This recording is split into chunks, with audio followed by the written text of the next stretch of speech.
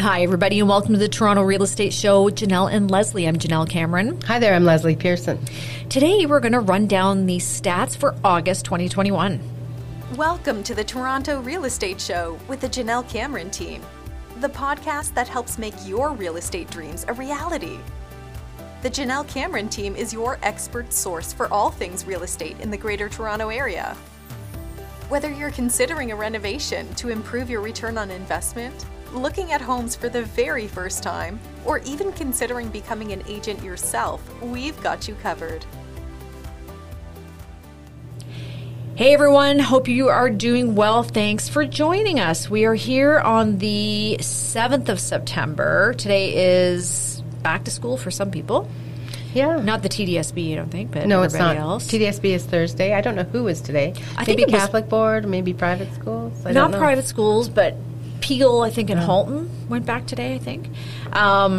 So that's good. And I think we can also say happy first day of the fall real estate market. Absolutely.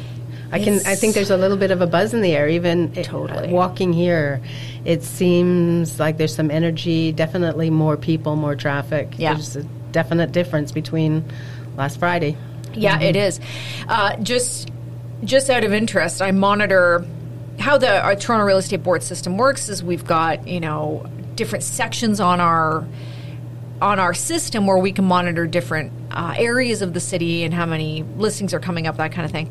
So in the central downtown condo market, we already have 101 new listings today. In the East End, Southeast End, so the beach and Birchcliff, we're already up to 50. So it's going to be busy. We are going to talk about the stats for August. It will probably be irrelevant this time That's next what I was year. just thinking. We'll have this conversation, but it doesn't matter. Yeah, that's right. It supports, well, we'll see what the numbers say, but my guess is that we're going to find that they support our instincts and our experience all along about the summer, and August in particular. Yeah. So, in a nutshell, we had a lot less listings. Our listings... End of podcast. That's right. So you know what that means. Listings were down. Sales were down, I should say, 20%. Yeah. So sales volume. So, and again, I'm hearing all these reports on the news about, the market's softening. There was only 20% sales. 20% less sales than last year. I just cannot believe the irresponsibility of the media reporting. There were 20% less sales because there were 40% less listings. Right. So that means, everybody, that the prices go up because there's still the demand. It's all about supply and demand, yeah. But why? I just don't know. They leave that. They don't analyze that part of the story. No, it doesn't sell headlines. They look at the number, right, and don't look beyond it to see what might be contributing to it. Exactly. And doesn't, in fact, meet the standards of the message they're getting? I say no. Right, exactly. They're giving, I mean. That's right. So there we are. So we've got 20% less sales. And August is always slow. Always. Yeah. So this one was a little slower. But again, it's because we had 43% less listings, new listings go on the market. Interesting stat I heard today was that there was one sale over the last 3 months for every 8 realtors. Right? We have 62,000 real estate agents. Which is the largest real estate board in the entire of North America by amount of registrants. So one sale for every 8, which is pretty shocking. Pretty shocking. But reflects the numbers we've been looking at. It does. Yeah. July is typically okay. Yeah. I don't think that unless there are some extenuating circumstances, I would necessarily discourage people from listing in July. But if you miss July, I think August is a real hard time to be selling. Exactly. Yeah. And this buying, year, evidently. Plus, this year July was I don't know about you, but July weather-wise was a write-off, and I think everybody was still here. But in August. I think people had their heads somewhere else. Yeah. I mean, this year in particular, right? We've got a lot going on. Gone through, I agree. And so I think a lot of people were trying to travel and do things. Well, why do you think there were 43% fewer listings? I think same reason. Yeah. Yeah, I think it's just wasn't a priority. Yeah. So it'll be interesting to see what September's like. It always is. But I think it's going to be very strong. I think we're headed toward a strong fall. Yeah, all indications to me point that way as well. Yeah, in my neighborhood, I drove down a couple streets yesterday. There's like so many coming soon signs. Like it's just going to be, and the buyers are out. Mm-hmm. So competition's going to start again. I know in my neighborhood, I looked yesterday, and there was only one listing in my real estate one, and today I think there are like 18. Yeah, yeah, that's what we need. Yeah, and exactly. Yeah, that's as it should be. All is right with the world. Yeah, and I actually did a Q&A about this today on video, just saying to people, if you are one of the buyers in the market going into the fall, a couple things you have to do. The first thing is, get some sort of strategy together, right? Know what you want to pay, where you want to be, and when you want to buy, and hold to it. And find something and buy it, period, right? Never mind this, well, let's just wait and see, and maybe prices will go down, and, well, I don't know how things are going to go, and there is none of that. Just jump in. Right. It's really the only way, because you cannot... As you've told me in other aspects of life, Janelle, pee or get off the pot. Pee or get off the pot, that's it. I have clients, actually, that bought a couple years ago in... Halton Hills, and he had been saying to me at that time, the market's going to fall. There's no way. I don't know. I'm worried about spending this much. They spent $850 on this house. Their next door neighbor just sold for $1.6. Yeah. And that's like 3 years? Yeah. So that's what you're in for, everybody, if you are thinking about buying. Yeah. Like volume fluctuates. It's seasonal. But prices don't fluctuate as widely as as volume does. So, that's right. And isn't that what matters? That's all that matters. Yeah. So August, despite all of that, price is up 12%. Right. So that's what I look to. Yeah. So the drop in volume. Yeah, who cares? Who cares? That's, am I wrong? But that's what I end up thinking.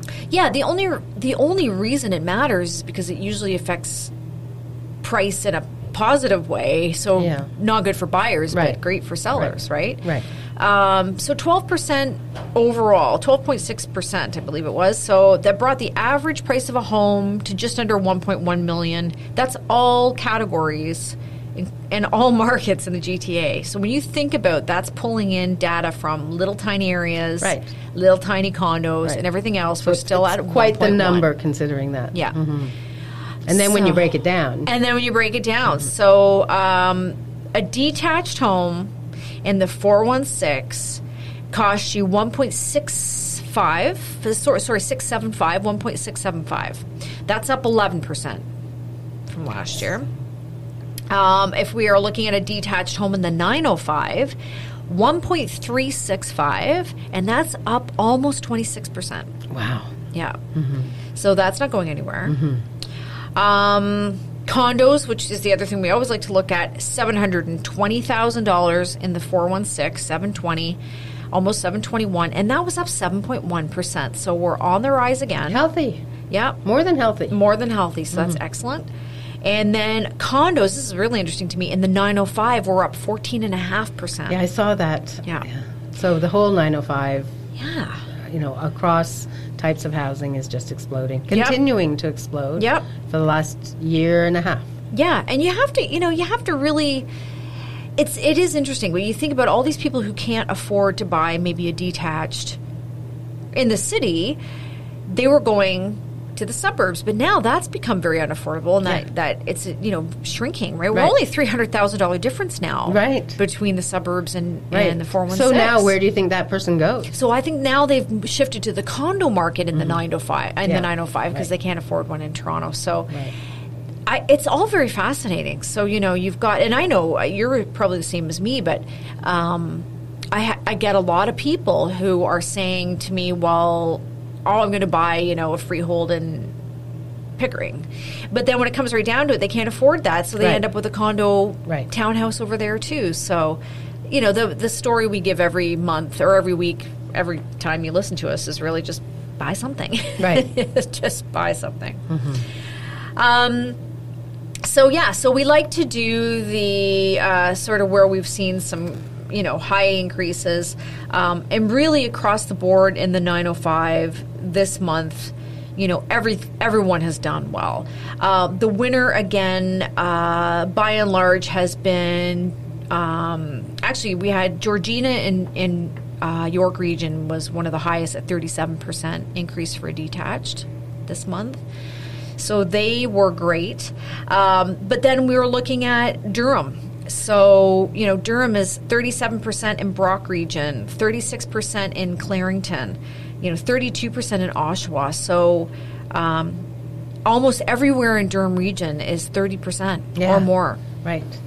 So, that's phenomenal. Yeah. I think when you think about how much a house in Pickering or Ajax would be cost now compared to Oakville, Burlington, I talk about a shrinking gap, right? Mm-hmm. Because, you look at a place like Burlington or Oakville, and they have great returns, but they're 20%. Right. Right? Oh, dear. It's just, poor people. Poor people. So, compared to 40%, that's a huge difference. Mm-hmm. And then, of course, always interesting to see where things are moving with the detached market in the city itself. We've had lots of really good neighborhood pockets for increases this year. Some in the West End were really strong with almost 14%. So W6, the South Etobicoke market that we work a fair bit, they were up almost 14%. We've got all around that little pocket actually did really well. We had 17% in some central regions, like C13, for example. They did well. And we had 17% in some of the east regions. So they were all very strong. But the number one area for detached in all of Toronto was E10 again. So that's out by the Rouge that's again. a couple times. Yeah, so lately. 22%. Mm-hmm. Yeah, so they've done really well, which is great. It's again, you're finding those little pockets of the city that had been lagging. So I wonder if they're like kind of feeling the Durham kind of periphery side effects. I'm thinking so. That's good. Yeah, that's good. And they've always been a little lower, right? And so they're kind of catching up and taking advantage of what's happening out there. That's right. Yeah, because if I were looking out in Pickering and found I couldn't get it detached for less than 1.375.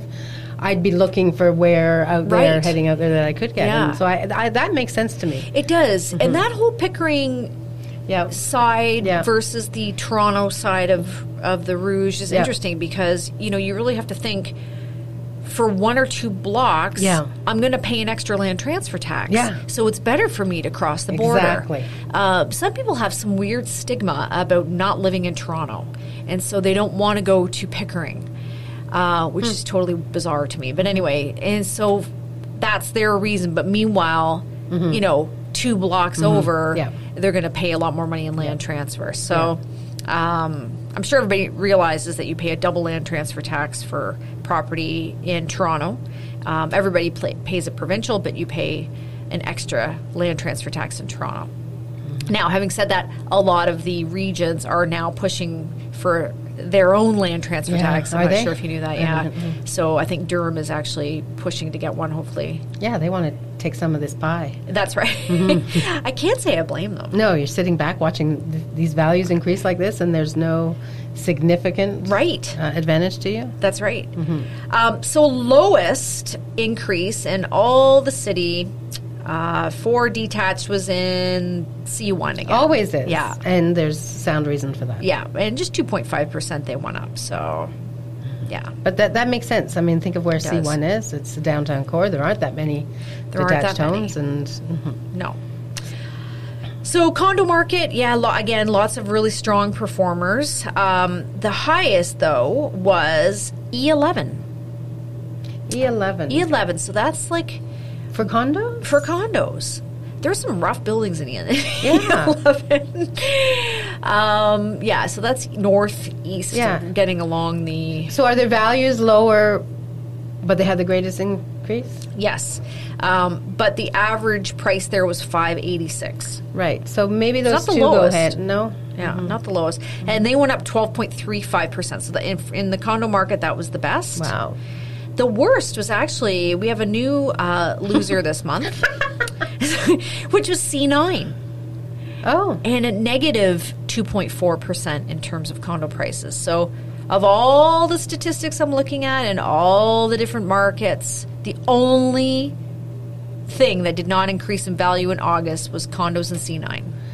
So C9 is an interesting district because it incorporates some, of the highest value property in Canada. Yeah. And then also some of the more challenging neighborhoods. I wonder, I bet is that the exclusive market that's sitting a little bit? The high-end market? Yeah, I would think, we've talked about this before too, but numbers are always skewed there because if you're looking at, a few $10 million units. Yeah, right. And last year there were 6 sales of $10 million units, but this year there were only 2. Right. I agree. And one went down in value. Yeah, I agree. Don't know. It's hard to. That's not really representative. Yeah, it's not wise to focus too much on that one district. That's right. What was the second slowest then? The second slowest was. Let me just find this again. It might be it's either C1 or C8 or. It actually was C1 3.85. So they've gone up a fair bit there. I know C8 was 3.02, so they're always kind of hand in hand, aren't they? Yeah, E1 and E2 didn't do all that well in terms of increases. 1.65 in E1. Yeah. So, but that's okay. All right. Great discussion, but probably irrelevant. Probably irrelevant. Already. Yeah. Unless, till we come to next summer and look. Right. Yeah. So, I think our message for today really is just to, get people prepared for what's coming. It's going to be a busy fall. Get prepared.